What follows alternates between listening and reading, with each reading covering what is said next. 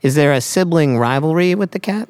I think so now. Who is more beloved by your parents? Is that a real question? The cat. The cat. It's the cat. I know your mom listens, so I'm so happy. I can't wait for the email you're going to get. She just figured out the pod, so. Give her a shout out. I just did. What's her name?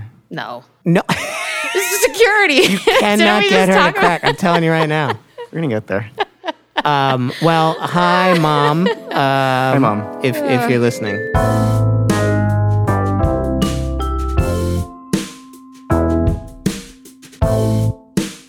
Hi, everybody. Welcome to The Human Element, Kara's podcast about finding human insight in modern marketing.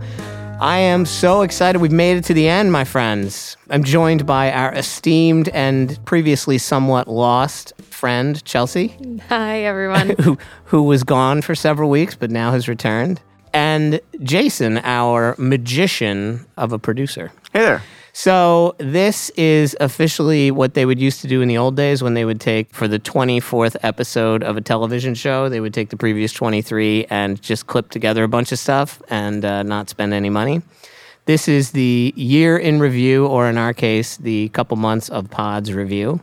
So we're going to walk you through kind of what we thought, what stuck out to us, and then probably do a little bit of holiday nonsense at the end. This will be our last pod of the year. And then we will go into a little bit of a holiday sabbatical, but we will be back in force, and we'll talk about that more at the end. So, where should we start? I'm going to ask a question. Best moment. Jason, you go first. I got like a list of notes over here.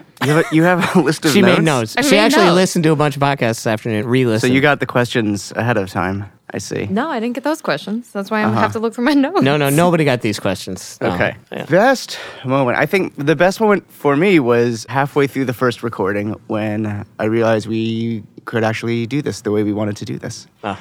It takes like 15 minutes for most things to warm up, but especially like a new series, you don't know where it's going to warm up. And 15 minutes in with our first panel, when people started to relax and get it and conversation happened in a real way, that was the best moment when I realized we could do this thing. That's a great answer, which I feel like I say on every podcast. I like that answer.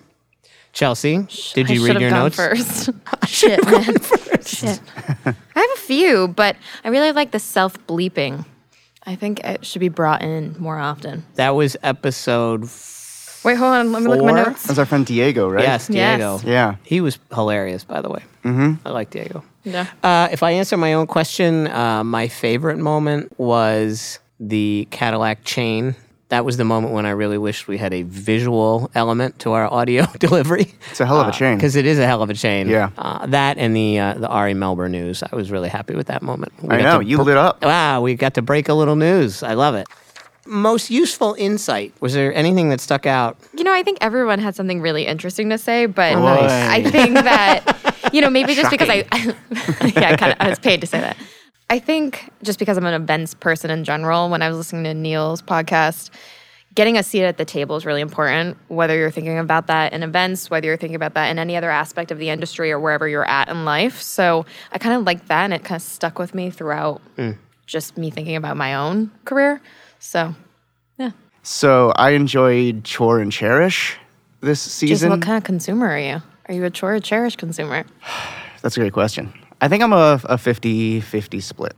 Ultimately, I just don't want to care and I don't want to spend any time on it. And both Chore and Cherish mentalities let you That's correct. avoid spending time on things. That's correct. So it's just like, I like Irish Spring, fuck it, I'm buying Irish Spring. Yep. Or I don't give a shit about any light bulbs, give me the cheapest one. Whatever gets me there fastest, my heart or my brain. Yeah, I think that's right. Although it's not exactly a straight line for me between heavily commoditized product and Chore and Cherish. Like Scotch tape, right? It's a holiday season. I've just recently purchased some Scotch tape. Sure. Buying off-brand Scotch tape is a disaster. So I would never buy tape other than Scotch tape. Mm-hmm. So again, heavily commoditized, it's tape for God's sake. Sure. But cherish the selection of 3M Scotch tape officially because the other alternative is awful. Did you ever weigh in on your Chore and Cherish mix? I don't think I did. Yeah. I don't think I did. The That was listeners back are when I was trying to be more subtle. Yeah, well, stop.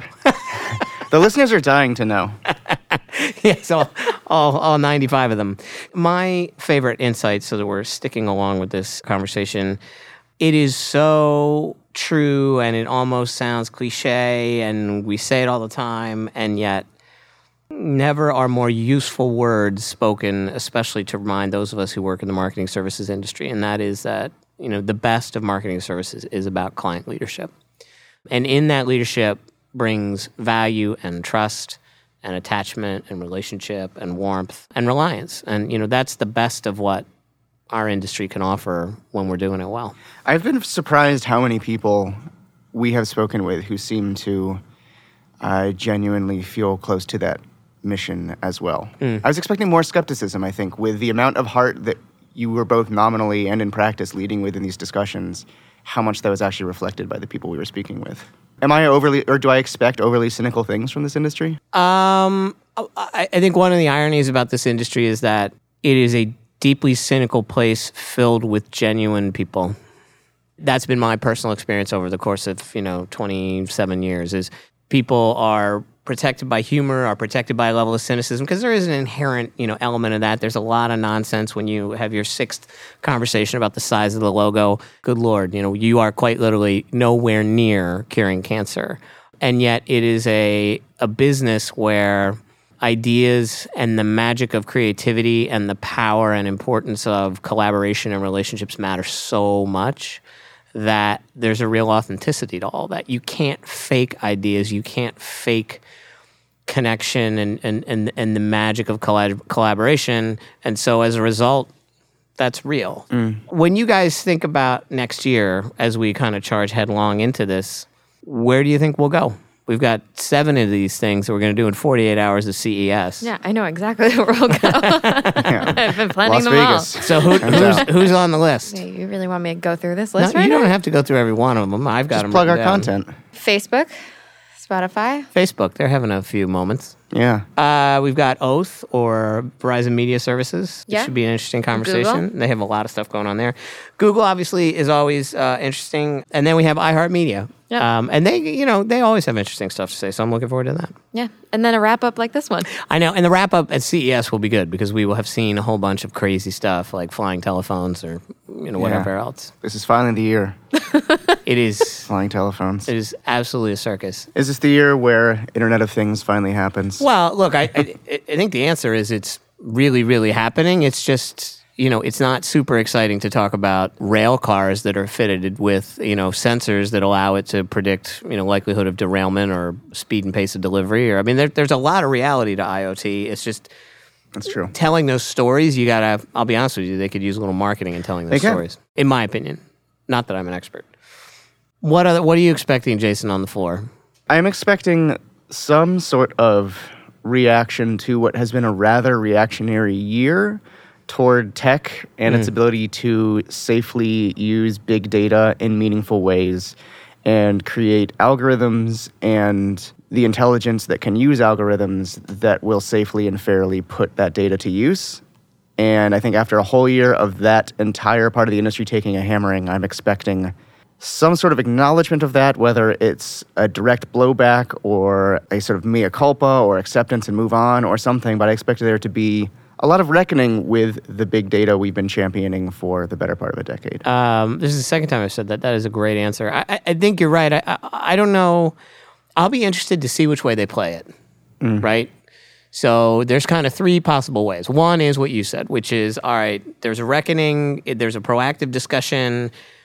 Some of it's mea culpa, some of it's here's how we channel it positively, here's how we're going to change, some of it could be, here's a Bill of Rights, like that kind of stuff. The second thing could be it's pretend like it didn't happen, or hey, this is just a cost of entry, or, that's just the way it is. The third, which to me would be even more disturbing than the that's just the way it is almost hiding behind other news of the day. There's going to be 50 mini crises between literally this minute and, January 7th, all of which will stretch beyond all belief our ability to comprehend or even consume an additional set of stuff. And if those crises don't have to deal with this field, then they'll just kind of tiptoe right past and not even make any comment. And I don't know which of those is going to happen. Do we have anything else we want to say on this? You may change gears. So since this is the year-end holiday pod, I thought it might be fun for us to do a couple holiday highlights, memories, traditions. So I'm going to roll through a couple questions. You guys okay with that? Sure. Sounds wonderful. So, favorite holiday film? White Christmas, no doubt. Easy. You took mine. That is 100% my favorite. I love it. I watch it 5 or 6 times. Really I'll watch it holds in up. July. It's absolutely magnificent. Music holds up. The jokes hold up. Whole Jokes thing. are fantastic. Yeah. Yeah. I still get misty every time the general walks into that filled room. Yep. Oh, The emotions God. hold up. It's fantastic.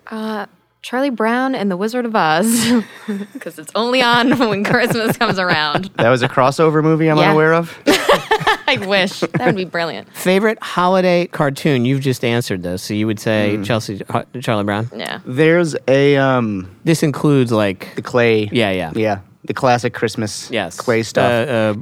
Bankin or Rankin and Bass or whatever. Yes, yeah, whatever that is. There's a Rankin and Bass. One of the weirder ones, and I think probably one of the less esteemed ones, happens to be my favorite. It's like the adventures of. I don't even think it's Santa Claus. It's some other Some name of other his. But it's got this Norse like, legend. He's born amongst these like fey people in the middle of the woods, or they take him in as an orphan and show him magical This is- powers. Yeah, and absolutely. The life and times of. Yeah. This Yeah. is there's a Morlock, or there's like a Yeah, wizard that's in a there word, who has isn't it? one trick left at the end. Yeah. And yeah.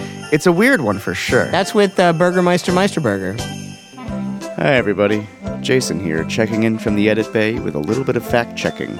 At this point in the conversation, Robert and I devote a great deal of time to describing a movie that does not exist and seems to be a mashup of the 1970 Rankin-Bass movie Santa Claus is Coming to Town and the 1985 Rankin-Bass movie The Life and Adventures of Santa Claus.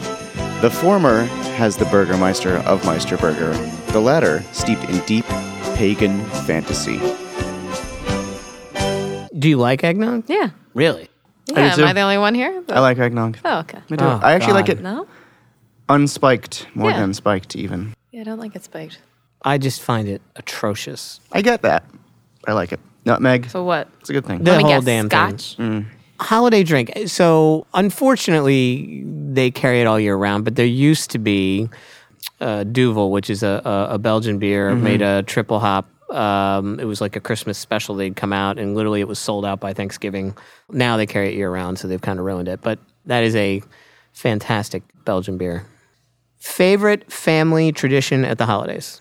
We do Department 56 villages in our household. What are those? Small. Like a winter village. Yeah. You build out a winter village. Yeah, we all build out a right. winter Okay. village and with figurines, and they Yeah. all light The up. whole nine. We set them up after Thanksgiving. They stay there through Christmas. I had some new landscaping advancements this time. I should really just send pictures to the whole feed because I outdid myself, frankly. Did you really? I really did. There's a Santa's Landing spot going right through the center of town. Sort of like Back to the Future.